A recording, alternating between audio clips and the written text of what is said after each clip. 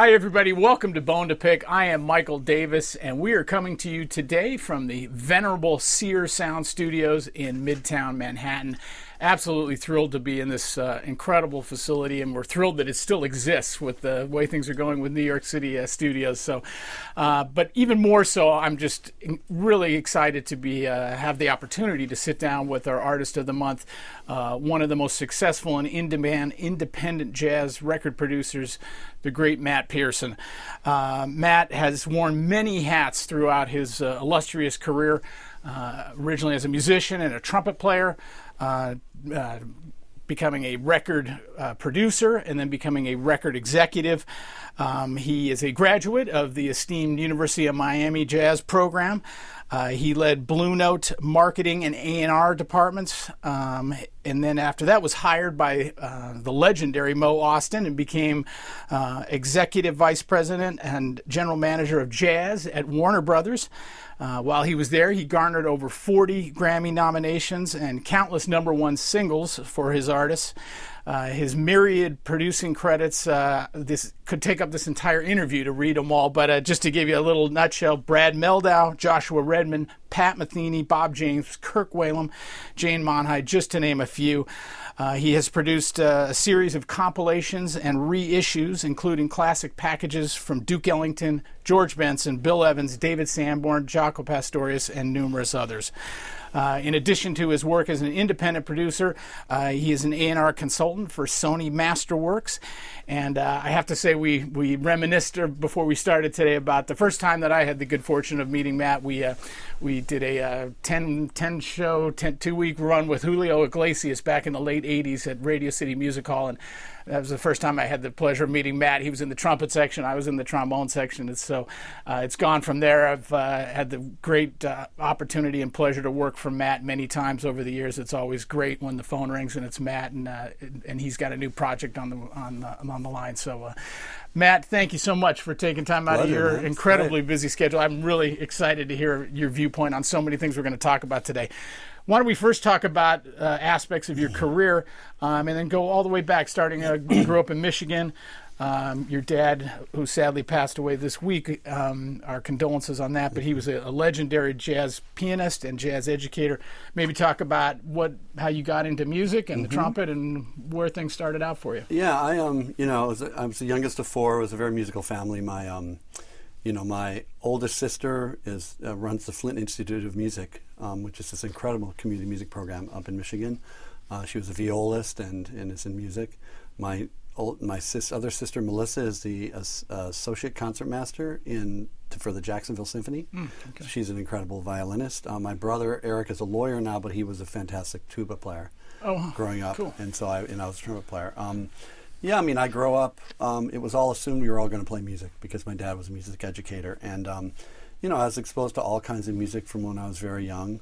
I ended up on oboe in the beginning. For a year and a half I was playing oboe, and then a story that I've told, which is my dad had these 45s of some jazz stuff, like old Verve little LPs or MRC little LPs of Clifford Brown, and I found one that was Joy Spring, and I put it on my little record player, and I heard Clifford playing Joy Spring, and it completely changed my life. I was like, I got to be able to do that, and I'm sitting there trying to figure out how to make a reed.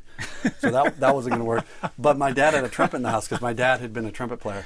So I picked up the horn and tried to play along with Clifford. And, of course, I got some notes out, and because I had, from playing the oboe, I kind of had an Airstream. And I was like, man, this is what I want to do. So when my dad got home, I'm like, Dad, come here, check this out. Listen to this. And as if he hadn't heard Joy Spring. And I said, I got to switch to trumpet. And he's like, oh, man. Because, my siblings were all violin, viola, and tuba. And I was going to play oboe, and I think he didn't want us to be jazz musicians. He had been through that and had friends, and it was like he wanted us to make a living. And there aren't a lot of great oboe players, so maybe he figured. But he couldn't really argue once he saw the passion I had for it. He was like, but you're going to play legit. You can play jazz also, but you better learn to play legit. So I switched to trumpet, and I studied. It was kind of a jack of all trades. I played, in the Michigan Youth Symphony. I played principal trumpet in that group, and John Kelso was in the trumpet section. A lot of people I've run off of the years have been there, but I played that. I was becoming a lead player pretty early. I kind of had range thankfully from the beginning, and just all kinds of music. And then there were other things I did growing up, as an actor and a lot of other stuff that I thought I might want to do, but music was the calling. So I went to University of Michigan, University of Miami, jazz, studio music and jazz major. Was really inspired by Whit Seidner. Eventually got in the concert jazz band and had some great experience there. My goal was to be Jerry Hay. I was writing some charts. I would transcribe his arrangements. I was really into records. From very young, I was a record collector, and I would not just be into the jazz stuff and certain records and analyzing solos and transcribing, but the actual record making process always fascinated me. I was really into, from a very young age, into like Steely Dan and Weather Report and Earth, Wind & Fire and Al Jarreau records and Jerry's horn charts, and so I'd write that stuff out. And when I got to school, and that was my goal, was because I knew I wasn't a real soloist. I never had the wherewithal and the dedication to put in the time to really become a great soloist. I could play in a big band chart or a Latin gig, but I wasn't going to be a competitive. But I could read real well, and I had range, and I could play a lot of things. So. But anyway, over time, I just expanded all of my horizons in music. Other than playing, once I finished school, I was in Miami a total of 8 years. I was playing, 6 nights a week in a top 40 band and playing a bunch of Latin gigs. But also I took a job at a record store, Peaches in Miami. Initially, I took the job because I found out that if you worked at the store, you could not only get promos for free, but you could buy stuff at cost.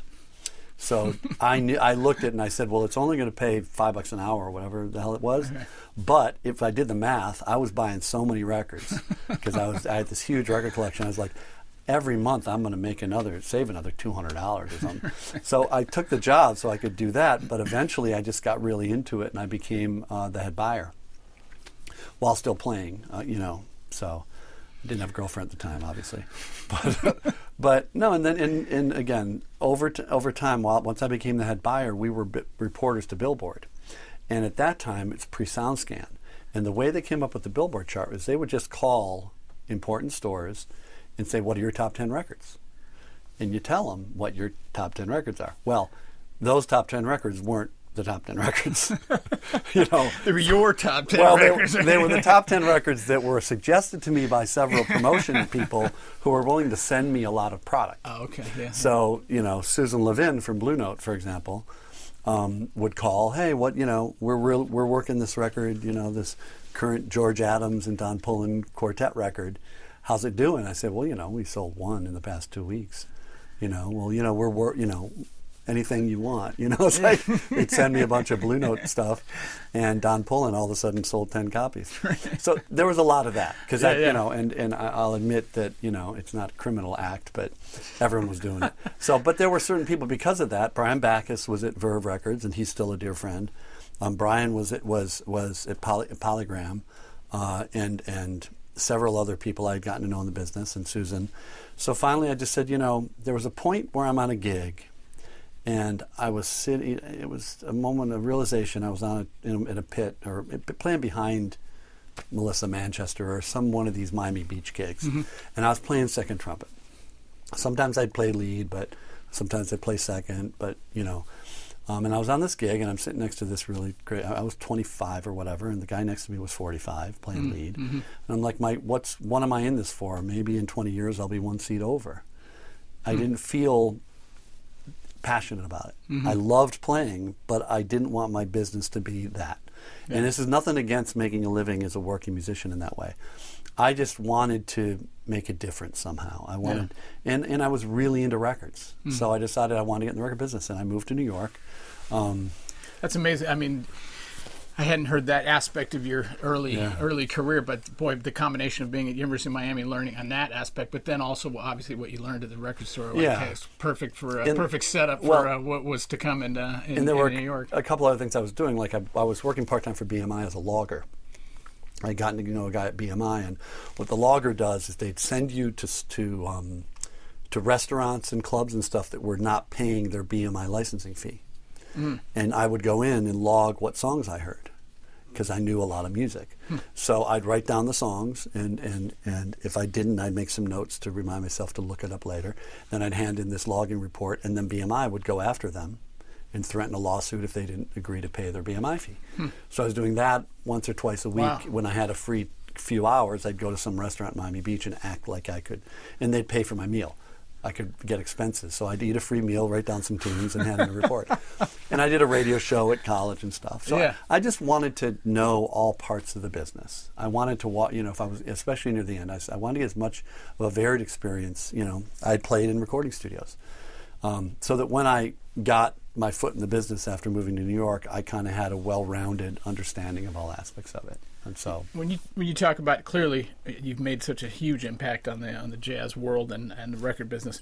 Let's talk about the first big thing, which seems to me would be your time at Blue Note and your relationship with Bruce Lundvall and him mentoring you, and the impact seems like it started there, and maybe share your thoughts and memories about that Bruce, time. who passed a few years back, when I moved to New York and got in the business, the first job was, and I moved up without a job. I moved up, all I knew was I had a job in the cassette department of Tower Records. And I had about $1,500 to my name, and I drove my truck up. But Susan had led me to believe there was a shot in an assistant job at Blue Note to be her assistant. It was totally entry-level promotion assistant job. But I moved up, and then 6 weeks after I started working at Tower, I got the job at Blue Note. This is April Fool's Day, April 1st, 1988. And part of it was I had met Bruce and Michael Koskuna. Mm-hmm. And I still remember when I was a kid as a trumpet player, my dad, every year we'd get records for Christmas. And my dad got me this record called The Beginning and the End, which is this Clifford Brown record that's his earliest sessions and then his last gig. In reality, it ends up that it wasn't really his last gig, but that's how they sold it. And they were told this tape was from his last gig before he got in the car and died. Mm-hmm. But anyway, on the back of it, the liner notes were by Bruce Lundvall. And I still remember seeing it. At that time, Bruce was the head of marketing at Columbia Records. And I still remember reading this and going, Bruce Lundvall, VP Marketing, Columbia. And remembering seeing that and thinking, God, isn't this cool? This marketing guy is into jazz. Then eventually, once I got into records and all that, I knew who Bruce was and I knew what he had done in reactivating Blue Note. So my dream was to go work at Blue Note. Mm-hmm. The two guys I really wanted to know and work with were Bruce and Mo Austin, because after knowing enough about the music business, stepping into it, it was like those were my two pillars of brilliance within the music industry. It's what Bruce was and what Blue Note was, and it's what Mo had created, the culture he had created at Warner Brothers Records. I wanted to have that kind of experience. So anyway, I started working with Bruce. He, I could talk forever about it. Sure. Part of that, I don't know how much editing you can do with this, but he, right off, he was this incredibly huge character, an incredibly loving, beautiful, warm guy. Never known anyone with so much passion for jazz, so much positivity. No one had ever had anything negative to say about the guy. Returned every phone call. Really was in it for the music. And, there were drawbacks to that because I ended up being his number two guy. So artists would have a meeting with Bruce, and of course Bruce would say yes. He was Mr. Yes, they called him. And then they'd come down the hall if I wasn't able to usurp him and get into that meeting and be there to kind of, temper it. They'd come down the hall. Hey, I met with Bruce. He said I could get an ad in Downbeat Magazine, full page ad in Downbeat Magazine, and I'd be the one that'd say, "Well, really, listen." What he meant was, if within the context of our marketing budget, that makes sense for us. But listen, here's the story: if we only do this group ad where you're a part of it, we'll have enough money left to take you to this other, hire an independent promotion. So it was a really great lesson in that way. But, one of the funniest things that happened with Bruce was I had been working there. I sat in the desk in the hallway out in front of Susan's office, and Bruce would always walk by in the morning. "Hello, lad, how are you?" And this one, I'd been there maybe a week and a half, and he came down the hall and goes, "How are you, lad? Let's go to lunch." No, he said, "I want to show you something. Come on." And I said, "Oh, shit." And I said, "Susan, Bruce is, So he took me downstairs, and at that time our office was on 710, or whatever, it was on 7th Avenue and 52nd Street. And we walked out of the office, and he's walking me around the corner, and he's just talking to me about, how's it going, how's Susan treating you, And we turn around the corner, and we get to Flash Dancers. And he turns down and walks in. And I'm like, what the hell's going on? My new boss, Bruce Lundvall, this legend, is going to take me to a strip club at 1 o'clock. this is crazy. And we go down into the strip club, and I'm going, what the fuck is going on? I hope I have some singles. And he, and as we walk down in there, there's like a couple of random businessmen and a couple of girls and stuff. And he goes, "You see that right over there?" I go, "Yeah." He goes, that was the Peanut Gallery. That's we'd give for $1, be able to sit up there and have a beer. It was Birdland. Yeah. And I don't know if everyone knows that, but it's the exact space that was Birdland. And I didn't know that. And then then we went and had lunch, and he told me all these incredible stories about coming in on the bus with his friends from Jersey and hearing Bird and Miles, Coltrane, and all of this. He's just an incredible guy. And what I learned more than anything, I learned a lot from this guy, but mainly it really had to do with true passion for an artist and what makes an artist an individual. Part of it's what I kind of sensed and knew from the music I loved, but he really put it into practice. And understanding the balance between art and commerce. He found a way to survive within that company with the longest list of bosses you'd ever see. That company changed hands so many times while he was at Blue Note. They moved it from company to company. The way I got the job was originally it was part of EMI, and then it moved over to Capitol Records, and that's the point I was able to come in. So it was no longer under EMI, it was under Capitol. But then after I left, then it switched around to different bosses, and different people would come in and they consolidate departments, and through all of that, Bruce survived.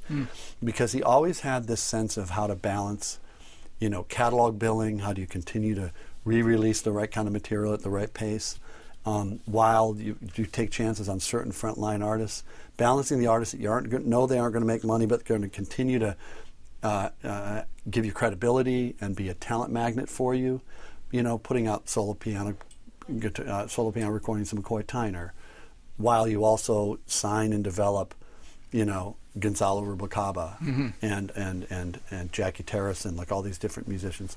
So a really great balance of that, and then understanding the pop side. So whether it was signing Dave Koz or Rochelle Farrell and Diane Reeves, his understanding of artists that cross boundaries, and how do you work with them and find a way to give them the opportunity to realize all of their vision, not put them in a pigeonhole.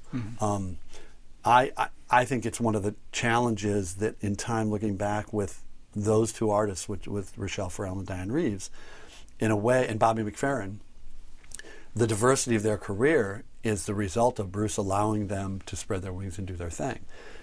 Another executive would say, "No, listen, you're going to be this. You're the next Whitney Houston." No, it was, we're going to let the music dictate. And in some cases, that doesn't always work. There are artists, when given that much freedom, it doesn't get the best possible results, either creatively or from a business standpoint. But it's better to have that risk than to force people to do something that isn't what they believe. So I learned a lot of that from him. The other thing is that I learned so much from Michael Cascuna. Michael's a genius. This guy, and he's now been running Mosaic Records forever, but he had been working with Blue Note the entire time. And not only did I learn a lot from him about catalog, because I've done a lot of reissues and compilations and liner notes and stuff like that as well, but the record production piece. And again, he and I work differently in terms of how we produce, but the couple of things that I did learn from him about documenting the moment, about setting the scene, about comfort in the studio for artists and a lot of that was really, really helpful. So it was an incredible experience. I mean, it was just less than 4 years of my life. But, over time, I'd still stay in touch with Bruce and see him. I'm still see Michael now and then. Bruce was a true mentor, and this guy was so supportive and so positive, and the couple of times that I did something wrong, he took care of me. Yeah. He was like, you've disappointed me. And it was like my dad, saying it. So that's wonderful. Thanks for sharing all that. Let's talk about, in 1992, you moved over to Warner Brothers and made a huge impact on the scene there. So maybe talk about, I didn't know that you had been hired by Mo Austin, which is pretty amazing in and of itself. But the way it went down, I had gotten to know Tommy LiPuma and Russ Titleman. I knew Tommy because at one point, Rick Margitza. Sure. Rick was a student of my father's, and I'd known Rick forever. We were roommates for a while in college as well. And he was, he's a genius musician, but at that point I was like, this is a guy I'd love to work with. So I was signing him to Blue Note when I was at Blue Note after knowing for so long. And somehow I got wind that Miles needed a sax. I wanted Miles to hear Rick.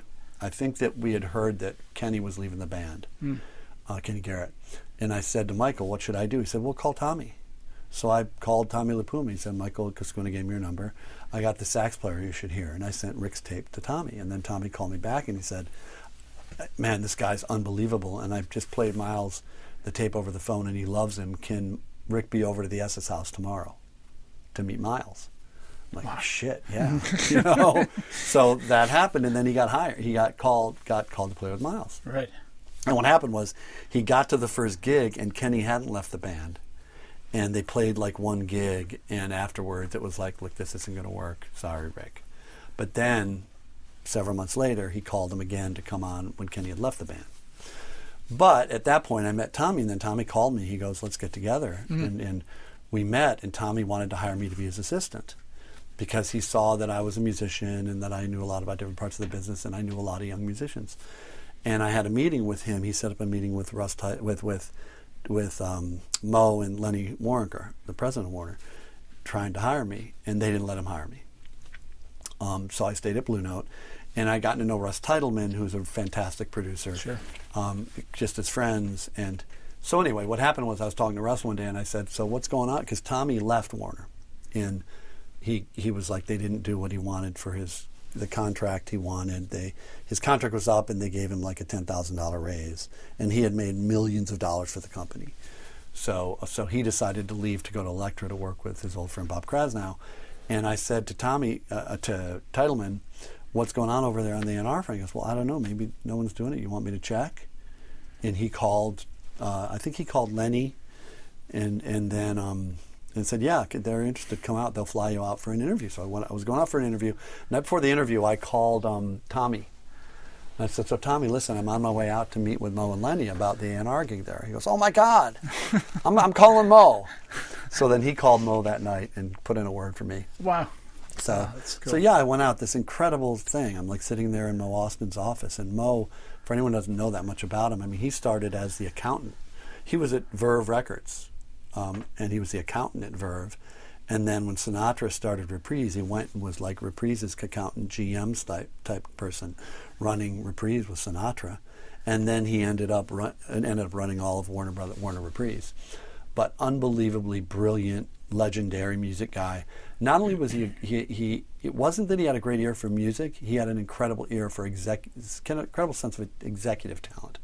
He knew what he didn't know, and he knew how to put people around him who knew what filled in those blanks. Gaps, yeah.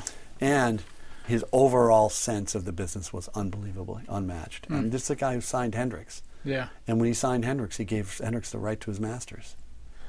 And that's the way he got him. Yeah. And his feeling was, this guy's not going to go anywhere once he's here. Once we have to have faith in who we are and what we are. I mean, they signed Prince and stuck with Prince without any hits. So there was all this stuff about it. So, but when I had the interview, I was able to sit with Mo for a couple of hours and hear all these great stories about Sinatra and Verve. And everything. I can only imagine. So when you look back on, I mean, you did so many projects at Warner, and not to single anything out because I'm sure that many of them have very special, specific things to you. But what are some of your ones that jump out at you that you remember in specific kind of ways? I mean, I was there for 12, 13 years, and I think that when I got there, the only jazz artist on the roster, straight ahead jazz artist on the roster, was Mark Whitfield. The rest of the roster was all people who Tommy had signed and had a lot of commercial success. So it was George Benson, Michael Franks, Earl Klugh, Joe Sample. Foreplay had made their first record. So it was a lot of commercial jazz. And all of those artists were starting to sell less. So I had to kind of balance out the roster. So part of the straight ahead side, like I immediately signed Kenny Garrett because he was available, and I always felt Kenny was the player of his generation, and if we could make the right records, we could do really well with him. And then developed very careful set of straight ahead jazz artists. So, it was Kenny, and then I signed Joshua Redman, which was an incredible experience. I went and saw him at the Monk competition. And after the semifinals, he just blew me away. And that night I said, I want to sign you to Warner. And he's like, what if I don't win tomorrow? I'm like, I don't care. Although we all know he was going to win. But, signing Josh and working with Josh was a huge, huge fortuitous experience. moment there. And that band the Mood Swing Band, working with, that band with Brad and McBride and Blade. That recording, which I think has really stood up, was so important to me, and being involved in that. So all the stuff that I worked with Josh was really important. The Brad thing really stands out because when I first heard Brad, it was right at a time when everyone was fighting over signing another piano player. And it was the hot guy. And I was interested in him, but then I went and I went to a gig and heard Brad. I had heard Brad with Christopher Holiday once, and he blew me away. But I hadn't stayed in touch with him, and then I went and heard one of his first gigs playing with Josh, and I had never heard anything like this. In a selfish way, he was everything I personally wanted to hear. Okay? Like this perfect combination of intellect and groove. It just had it all. And it was so effortless the way he played. And it was Wynton Kelly meets Herbie Hancock. And I'm like, this is my guy. He's doing everything I want to hear. And so I passed on this other guy, and I went for Brad, who no one else really knew about. Wow. The musicians knew about him in New York. He was starting to make a name, and he had just gotten in Josh's band. So I started working with Brad, and it was a challenge over time. But what I felt was, especially, we did the first record that was half with the Mood Swing Rhythm section, that was with McBride and Blade, and half with Brad's current band he had been working with, which was Larry Grenadier and Jorge Rossi. And when I worked with that trio, as great as the Mood Swing Rhythm section was, that trio had a real sound. And Brad was really doing something special with that trio. So I proposed to him I said, I want to do a series of trio records. I want to just record you guys as much as we can. I want you to tour your asses off. I want to do studio records and live records and put out a series, and we're going to call it The Art of the Trio. And as lofty as that title is or whatever, and he went for it, thankfully, and I felt strongly enough about it that we could make that statement and create a series of recordings. And I think they've really stood up. No doubt. And he's a guy that he's just an unbelievably talented visionary artist. And it was very complicated at times, but one of the sweetest guys in the world, and just an immense talent. So to me, in terms of signings, he's probably one that really stands out, but it's all special for different reasons. I mean, making records with Larry Goldings, the 3 Mark Turner records I was able to make. I almost never made fewer than 3 records with an artist. I'd find a way to get the 3rd record out. So that with Goldings, even though we were having challenges selling Larry, we made the first 2 organ trio records. I was like, I want to make one more record, and I said, what do you want to do? And we did a piano trio record with Grenadier and Paul Motion with Larry, and I'm really proud of that record. Mark Turner, we did 3 Mark Turner records that are still, I'm very, very proud of, and musicians bring those up to me all the time. So even though, it's not like you view Mark Turner on a major label, was that necessarily what needed to happen at that time? For me, I heard the guy, I'm like, we got to do this. So, and then signing Pat Metheny was something I'm extremely proud of, and Pat to this day is a very dear friend, and he exemplified to me, and still exemplifies everything that can be great about an artist.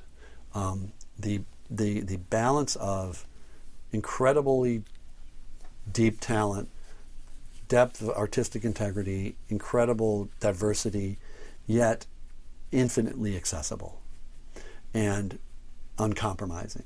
Like that balance that he's had over his career, and how brilliant he's positioned himself, and how brilliantly he's positioned himself, is just, something that I use every time I talk to an artist that has any variety of what they do. It's like, you got to find a way to do what Pat did. Not in the way he did it, but look at that career and how he was able to create the group, and then do these trio recordings and solo guitar recordings and soundtracks. But no matter what, he could always feed the Pat Metheny group. And that would be, he'd tour, he'd get out there, he'd bring in all these fans, and when he did another project, people knew, I might like this. I'm going to like this. I might not love it, but I'm going to check it out. So he could do Song X or Rejoicing or any number of other things.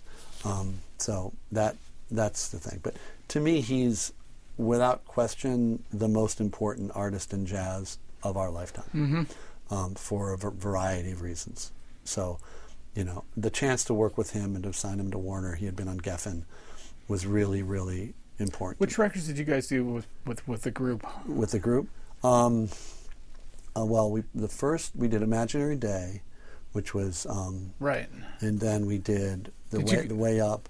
You did The Way Up. That's one of my favorite records. And we also did Pat's the Trio records with so we did Trio 99 100 and the Trio live record. We did One Quiet Night soul guitar record.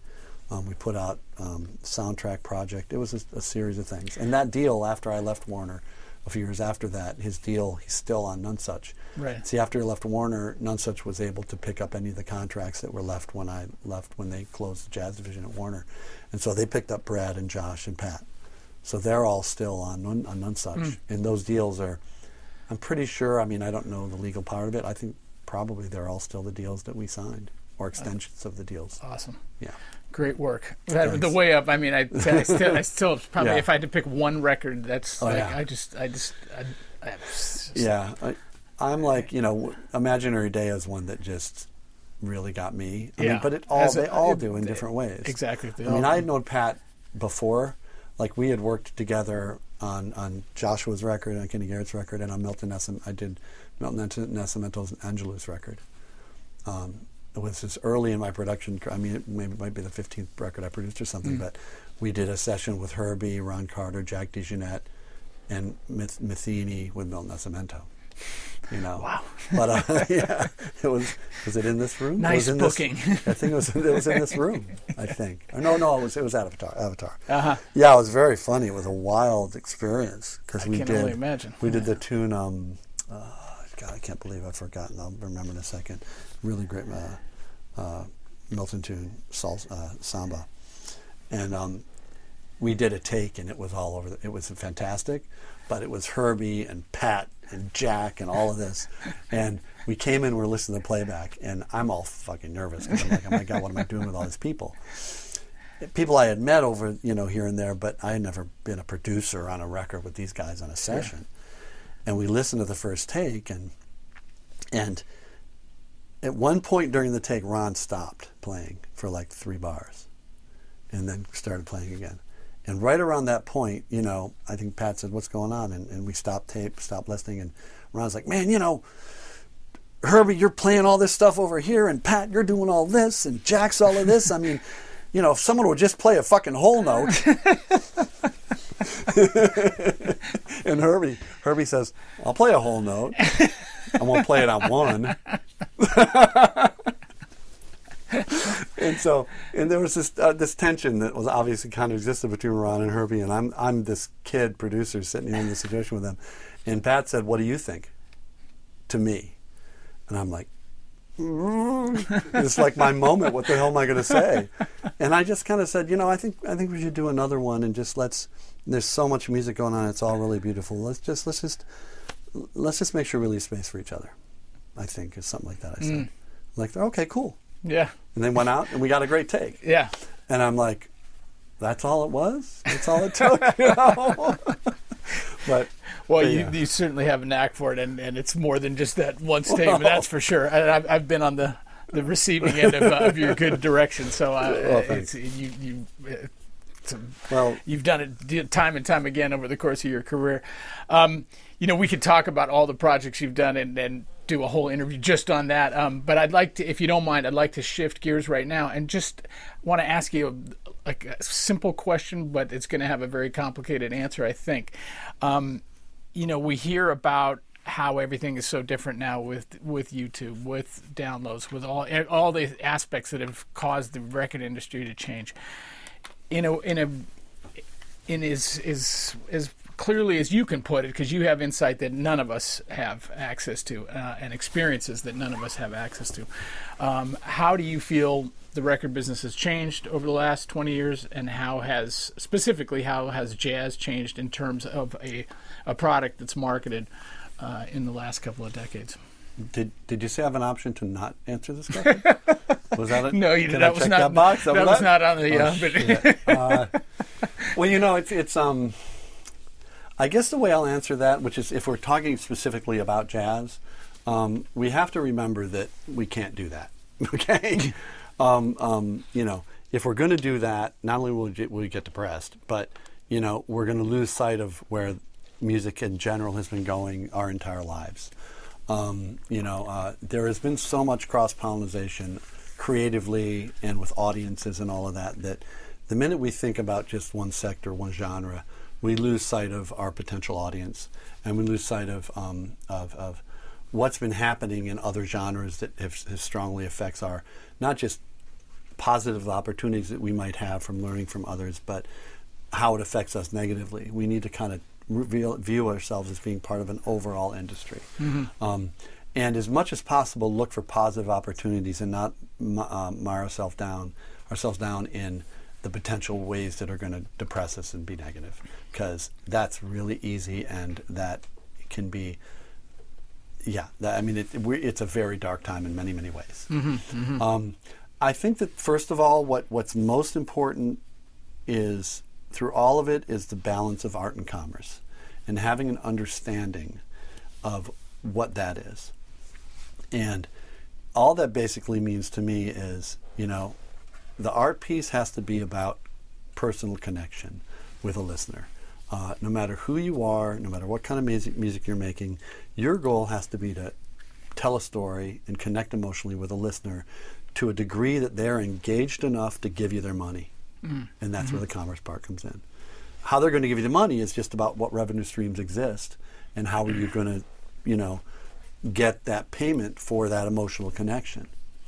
But if it starts with the emotional connection, it starts with the creation of the music itself. It starts with who are the artists that are going to be able to do this, and are the artists giving the opportunities to realize their vision, yet do it in a way that, again, puts front and center what's going to be most connective, then the music can survive. So it's about what music is being created, what's being documented, what's being positioned, and then is there a full understanding within the team of people working with that artist in terms of utilizing in all of the different revenue streams that exist. The problem that is there right now is that connection is extremely difficult to make. Record companies are very, very backwards in terms, or at least I'll say extremely slow to adapt to the new business models, because they're a bunch of people sitting in an office, walking in every day and deciding, what can I do today? Whereas every split second, things are changing and moving and all of that. And there are so many options of how people get exposed to music, and so many different ways for that to happen, for that connection to happen, that when the business has gotten smaller, there are fewer people to try to make those connections. So in the past, when you had a staff of 10 people, 12 people, and one person was the radio promotion, the jazz promotion person. And their job every day was to take all the records that the company put out and get this format of stations that was 45 important stations that you would call every week and say, this week we're pushing this track. And then you'd go home and have dinner. And you'd go the next day and say, I'm going to call these stations today. That is nothing like what it is today. It's very, very different. And each person that works at an effective record company is going to have to be working with this different kind of organism of what their area of expertise might be and how they're going to connect those dots. So it's extremely complicated and challenging. And especially when you're working with music that has a perception of being an intellectual product, an intellectually stimulating product, then you have a problem. And the problem I have with that is the reason I'm in jazz or jazz adjacent music or any singer-songwriters and other kinds of music I work with. The reason I'm in it because I'm emotionally connected and spiritually moved. And that's why, if an artist has that, they can make the connection. The perception of jazz now, though, is that that's not what it is.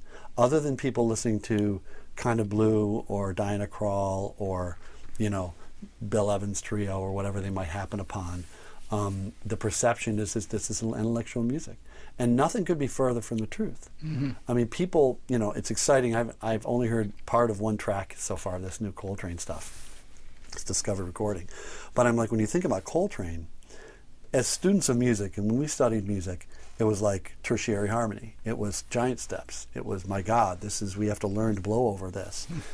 But the reality is the reason Coltrane was important and had the line at the half note around the block going to see the quartet was because of the emotional and spiritual impact of his playing in that band. that's what was monetized. Not just, that's what was, it wasn't just the financial piece of it. It was an emotional connection that people had with it, that they wanted to pay for that experience. And that's why the catalog sells what it does. So I have a faith in the idea of having an industry that leads with its heart and with emotion, leads with artists that have that to offer. And hopefully, if we know enough about the changing revenue streams and all that, we're able to actually still have a business. From a practical standpoint, I mean, I'm not as up on everything as I need to be. I still have sitting on my laptop all the information about the new legislation in Washington that's hopefully going to be going into effect, to understand how the revenue is going to be driven and how it can positively affect songwriters and those who own masters and producers. But good things are happening in Washington. But the fact still remains that music has been completely devalued. We can all look at how it happened and analyze it and all that. I have a very strong feeling because I was there. It was very obvious to me that the record company shot itself in the foot. Record business shot itself in the foot by saying, we're going to keep selling these CDs for $16 to $18 with one good song on it, and we're not going to sell singles. And the consumer knows that the song isn't worth that much to them, one or two songs on a record. So people were making good records. They weren't albums that gave them, and at that point, everyone expected 70 minutes of music, which is fucking absurd anyway. Like, once you found out you could put 76 minutes on a CD or whatever, now you're going to put all those tunes on a record? Why are you doing that? Right. Our favorite records are like 35 minutes long. But anyway, the consumer, though, would say, 70 minutes of music, and they listen to it once, and they go, well, I like that one song, but... And the business, though they tried to put out CD singles and tried to do all this stuff, the singles format went away. And at that time, P2P popped up. So you had Napster and other P2P services where the consumer could get away with stealing tracks. And and so then, all of a sudden, everyone's freaking out. They're stealing our music through P2P. And where the business fucked up is they, instead of saying, my God, people love our music so much that they're willing to steal it. Who are these people and how can we sell them something? What product can we now sell our fan base? Because they're getting it for free now. No, they turned around and sued the people, including grandmothers whose grandson was downloading tracks in her basement and all that bullshit. Like, that's smart business. Yeah. These are the people that want your product. So that then created a vacuum where people started just feeling comfortable stealing music. And even though it was illegal, the fact is that music was then devalued. And then Apple, of course, finally comes up with the music store and sells singles. It was too late. Now, of course, it's sold and downloads have sold, and there's been an audience for that. But by and large, the community of people who we had that we wanted to actually sell our product to, was the ownership of music no longer had value. When you then dovetail that into streaming platforms where you can listen to any song at any time on any device for either free or hopefully you're paying $10 a month, that means that all these people that were spending all this money for music no longer are spending that. They might be spending $10 a month. So we have to find a way to create a model that generates enough revenue to pay the bills. And to me, it's a few things, but the main issues have to do with increasing the number of people on the streaming platforms.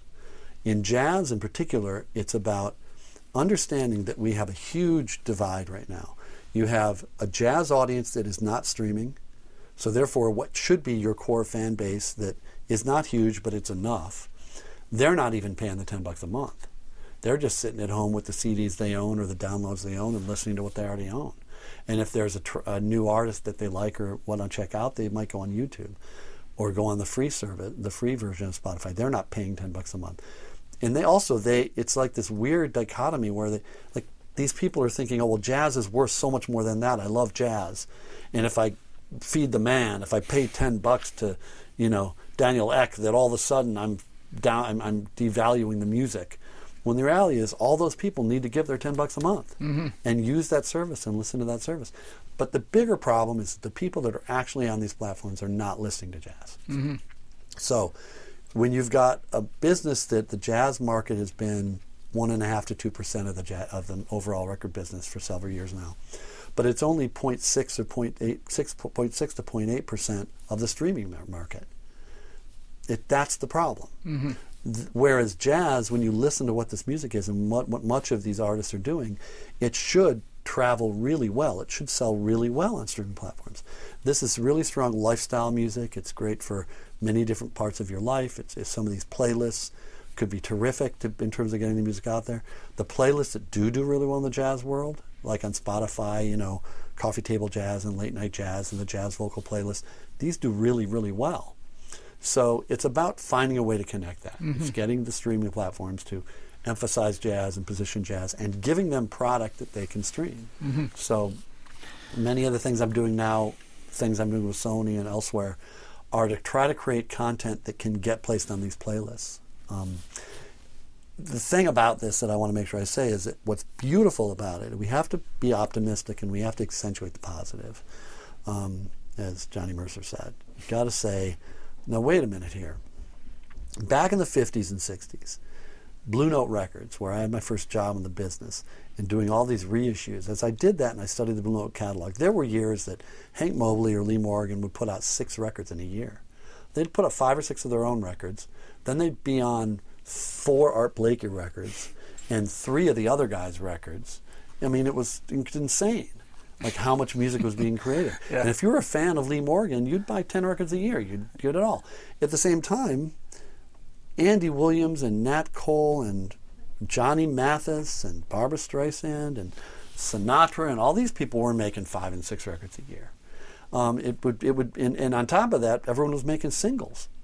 You'd put out singles, mm-hmm. and if your single did well, you'd do another single, and maybe if the label, he had 2 or 3 hit singles, says, oh, now we got to make a record. Let's book a session and finish a record, put out a record.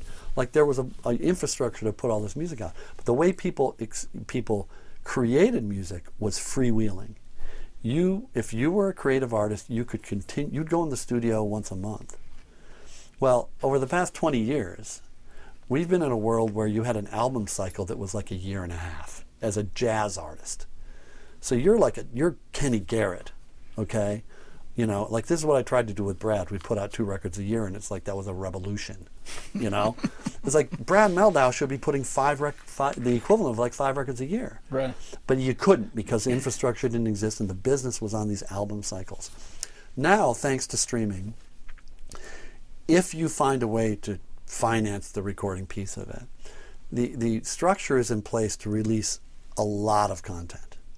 Now, if you're smart about what the content is, and if you pattern the release of that content to be able to drive these revenue streams, it can be a massive business because you're dealing in volume, and in volume to a fan base that eats it up.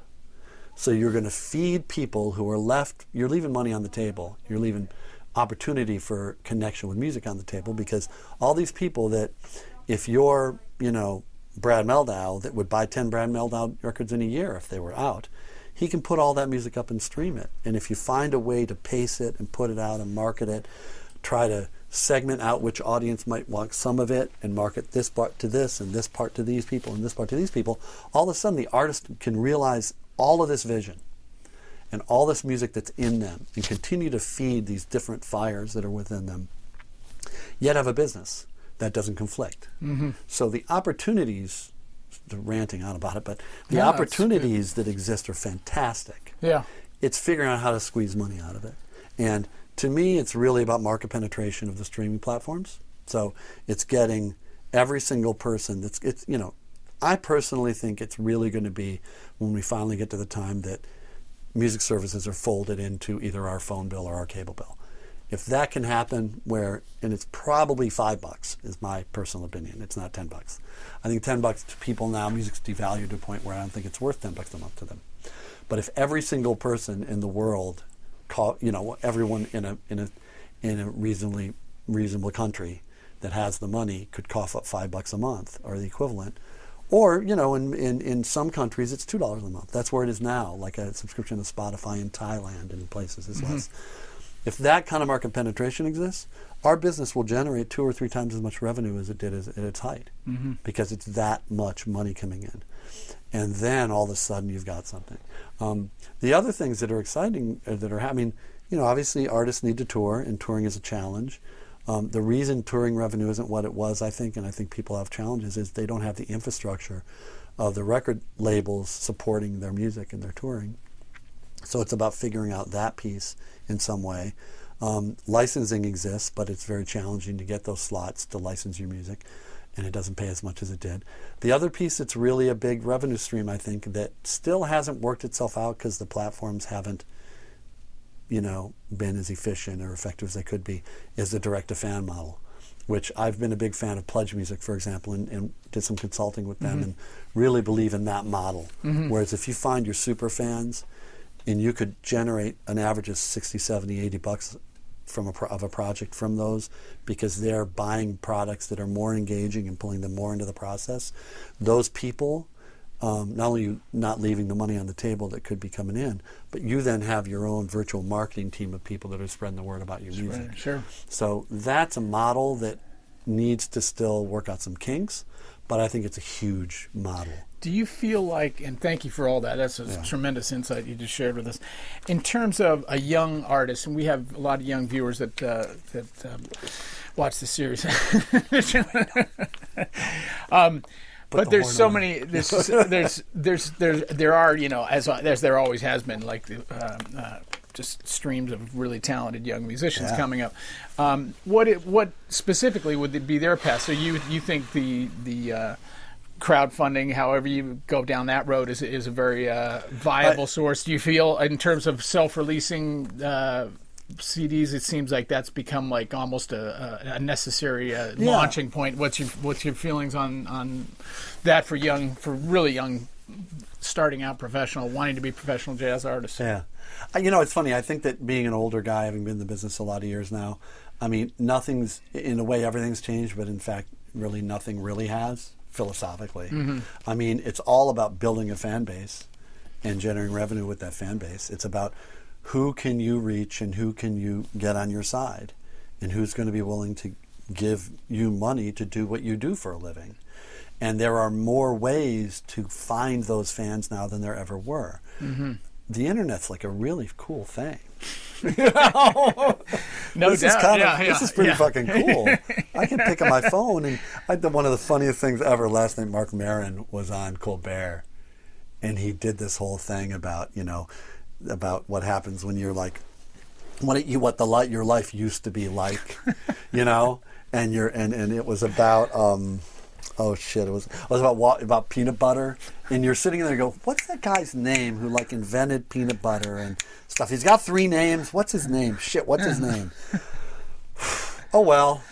And then you go on your life and stuff, and halfway through the day you're still going, who the fuck was that guy? And you pick up the phone and you call a friend, and you get their answering machine that's in their house. Say, hey, that guy, the peanut butter guy, what's his name? 3 names. Call me back. Okay, and you hang up. And you go through your whole day, and you're like, who the fuck's that peanut butter guy?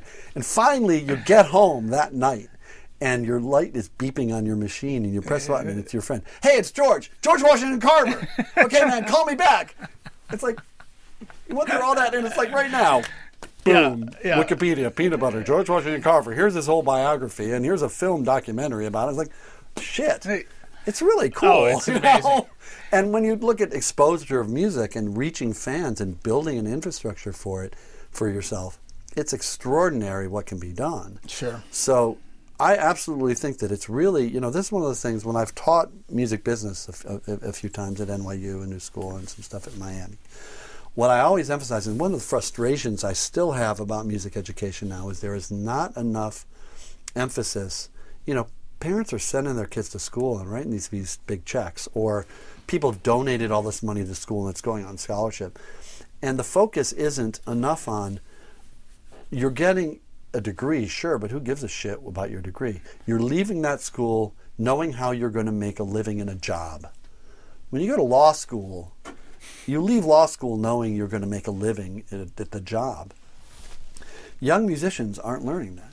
So not enough people are even, freelance musicians.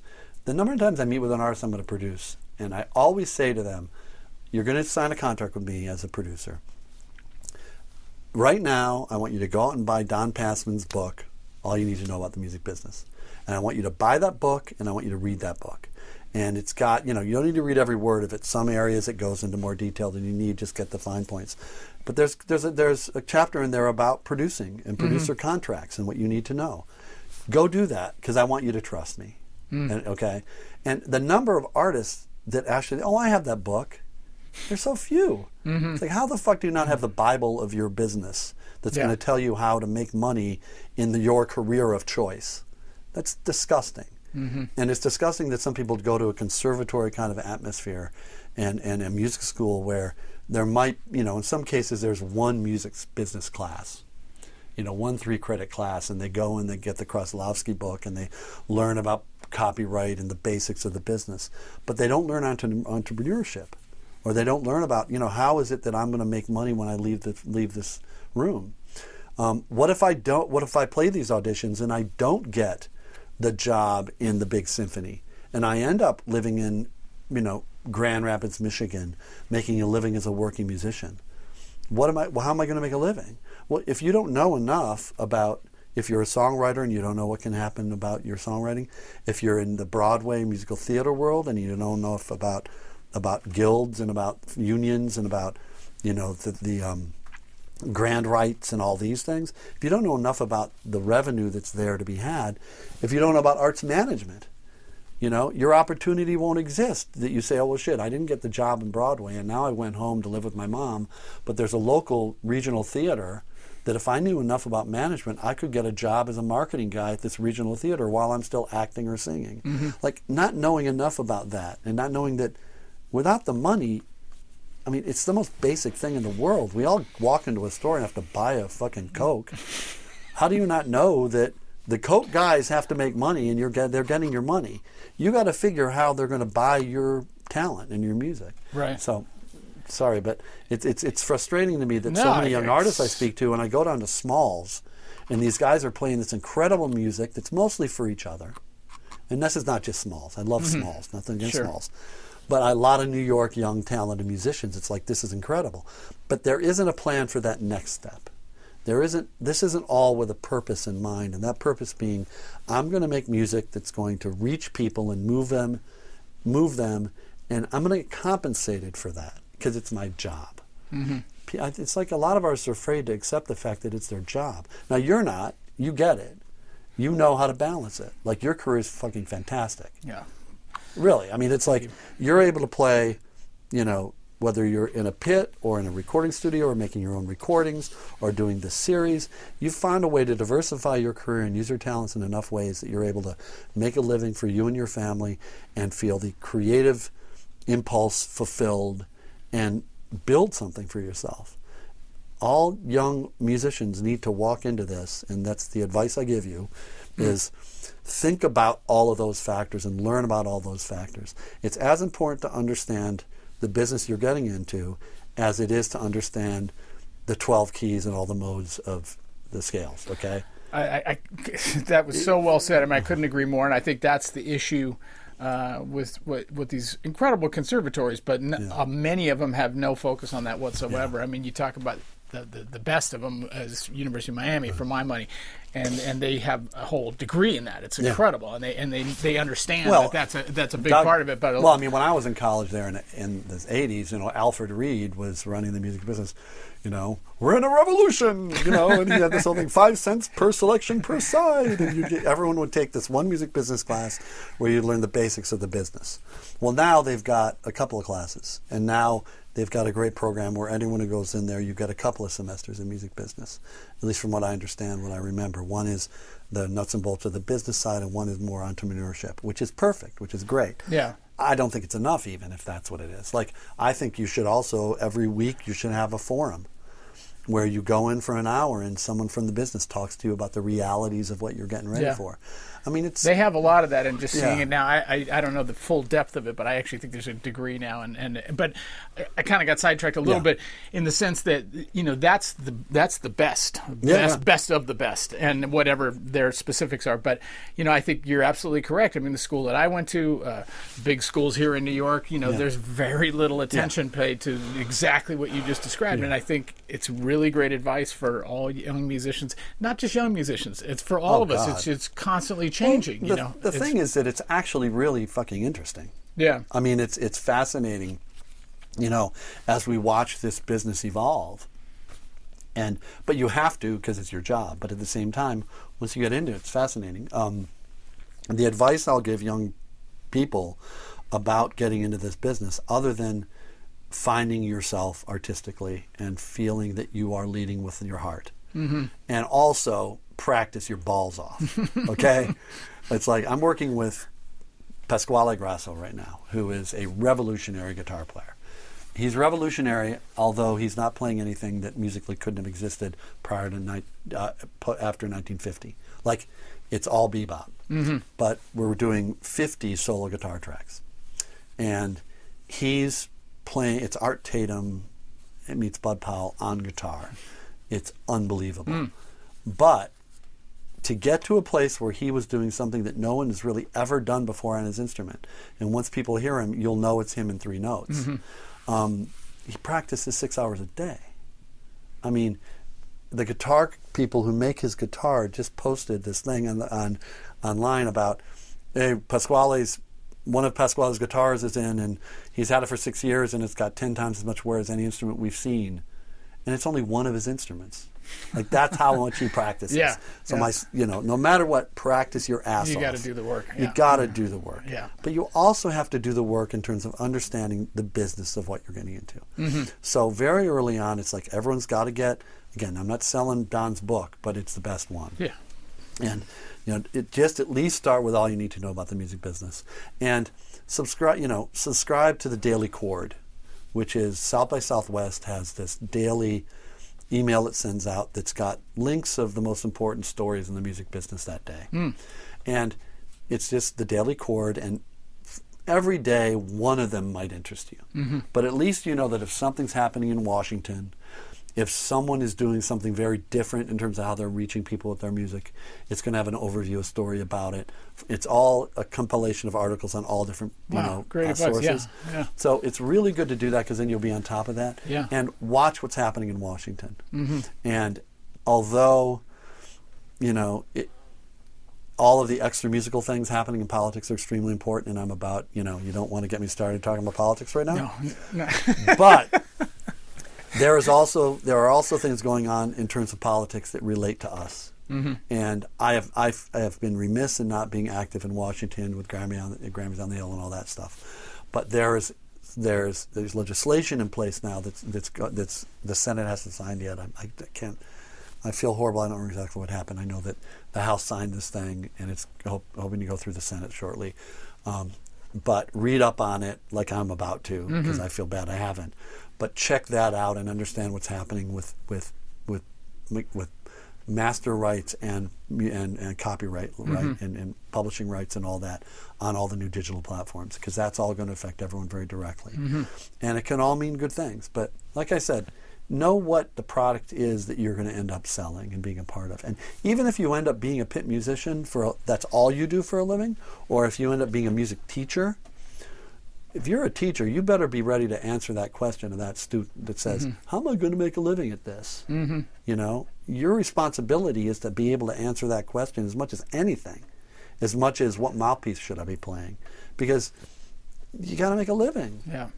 And that's if that can happen, if that balance of art and commerce happens with an artist, with the artists I've worked with where it's worked, and I've seen a record, whether it's Kenny Garrett's Pursuance record, the John Coltrane record, or the Brad stuff, or more recently Kirk Whalam's Donny Hathaway project. There are projects, Robert Randolph's recent record I produced. When I see this stuff do that, when I see the creation of something that connects, that documents that artist in a way that really captures the passion and emotion of the story they're telling. And I see it connect with an audience, and I see the look on the artist's face, and I see the look on the fan's face. It's like, that's money right there. Yeah. And again, it's not crass. One of the crazy things I've always thought was interesting about how people look at music and they think of this thing about a sellout. It's like, wait a minute, this example of Kenny G. Okay, we can all hate on Kenny G all we want, but the fact is that he's probably the most successful improviser we've nearly ever seen. Okay, he is an improviser. He's writing music, and when he had his most successful recordings, as much as we think it's vapid or might think that he's, got issues musically, the fact is that it was genuinely him and his personality. He led with his heart, he told his stories, and he improvised and told stories with his solos, and it reached millions and millions of people. He made money improvising jazz. Mm-hmm. Now, you don't look at him and say, I hate Kenny G. What you need to do is look at it and say, how did he do that? Mm-hmm. What is it about that ended up reaching people? And the fact is, he was who he was and he did it. I worked with Boney James, who's still a dear friend of mine. Mm-hmm. The guy, now Boney's a serious player. He can really deal. But what he's led with is his personality, his heart, and his soul. And his music, within 3 notes, I know it's Boney. Now, that's more important than me saying, oh my God, you just played that, incredible Chris Potter solo backwards. I don't give a fuck. That's a guy doing that. That's not that guy. Right. And so, That's a great piece of advice. Matt, this has been just awesome, man. I really appreciate all your insights and stories and the experiences that you shared with us. Just as we close out, what do you got on your dance card in terms of projects you're working on right now? Pasquale, which what we're doing, this is summing up kind of like these 2 projects I'm working on right now, kind of like 2 of the projects I'm working on now. And this is not anything against any of the other artists I'm producing. I do a lot of different stuff. But 2 things I'm doing for Sony, actually. One is Pasquale, who, if you haven't heard Pasquale Grasso yet, you're going to. The vision I have for it and what we're doing is we're recording 50 tracks. Right. And we're going to release them in sets of 5 on the digital platforms. And it's all solo guitar. It's like 5 standards, 5 ballads, 5 Monk, 5 Bud Powell, Bird, Ellington, holiday songs. So we're going to release them, and then the label will work on getting tracks on playlists and working it in that way. So it's a lot of content. And then eventually we'll put out like an album that will be a combination of a lot of the stuff from them. But the point of it was, to me, is this is guys doing, flooding the market with it or putting it out in sets of 5 is what I think that I want people. It's the kind of thing that I think is addictive. Mm-hmm. And the other thing is that you can do it. I mean, it's not like it's going to hurt. Right. Too much music, wrong. Mm-hmm. So that's what I'm doing. I'm really excited about, and that over the period of time that'll come out, and then we'll start doing duo and trio and other stuff with him. But he's a revolutionary player, and trying to find a revolutionary way to expose him to people. And again, everything I do, I want to find a way that I'm doing. I'm producer, but I have to make product that can be sold in today's market without compromise. So that's what the whole discussion always is with any artist I work with. So that's what I'm doing. The other thing I'm doing is a project that the name is in the works right now, but the working title is the group is called New Masters, and the series is called Reworks. And it's for Masterworks. Mm. And the idea is it's cover songs. And it's the most, I'm talking Cardi B, Drake, Migos, you name it. Like the stuff that is getting tens of billions of, like stuff that's streaming more than anything else, with the most biggest pop hits. And I'm putting together a group that, it's not that it's no name, but it's going to be a series of recordings that are with different players. So the brand name is New Masters, but I'm going to put together the band based on the music. So the first one is just big pop, R&B, hip-hop kind of hits.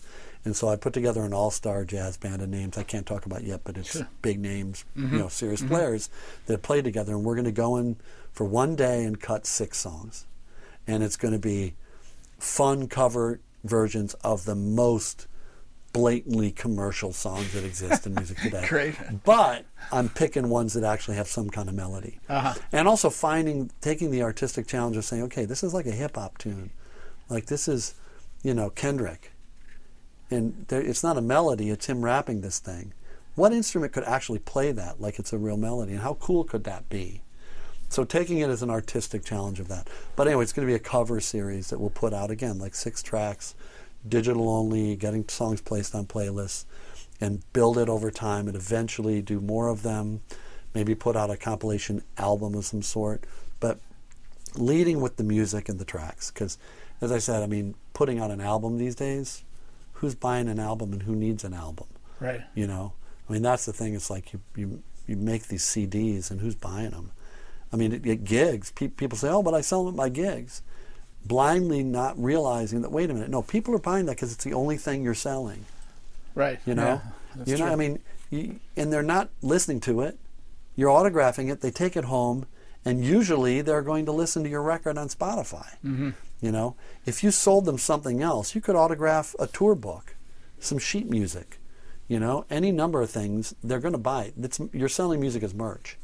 So the actual release of the music is finding ways to put out tracks and EPs and different flow of product that's really driven by what can the market bear, but also how can the artist realize their vision without the restrictions of the album cycle. So that's a little babbly about it, but those are the couple of things I'm working on, excited about right now. But some other stuff's really really exciting. So I'm just keeping busy and trying to make a living in a dying business. I mean, one thing that's important is that I'm trying. Like I said, I've kept one foot in each world. I'm really grateful to have this consultancy with Sony Masterworks, because it's a great company, but it's not a jazz company. Like there's a jazz element to what's going on there, but it's a staff of 20 people that are working, Broadway recordings, Yo-Yo Ma and Joshua Bell, soundtracks, a new, alternative singer-songwriter, Americana kind of artists, and jazz, and a whole lot of different stuff. So the people working the records aren't just thinking of what kind of music. So I kind of like that. It's what I loved about, when I moved from Blue Note to Warner Brothers. And Mo said to me, do you want an imprint? Do you want a Warner Jazz label? And I go, no, man. I want my artists to come out on the same label that Madonna and R.E.M. are on. Because I don't want people to think that it's a certain kind of label. I want people to feel that it's music that's beyond category. Yeah, that's a good way to look at it. So, yeah. Matt, thank you for your time today. This was such a pleasure. Sorry if I've babbled on too much. No, seriously, most of all, thank you for all the incredible work that you've done and the impact that you've made on the music and us as fans and listeners and musicians. You've made a tremendous impact, and it's always appreciated. And can't wait to hear your next Matt Pearson project. Well, thank you so much. That's very nice to hear, but appreciate it. Great. Okay. Thank you, Matt. Appreciate it. We'll see all of you next time on Bone to Pick.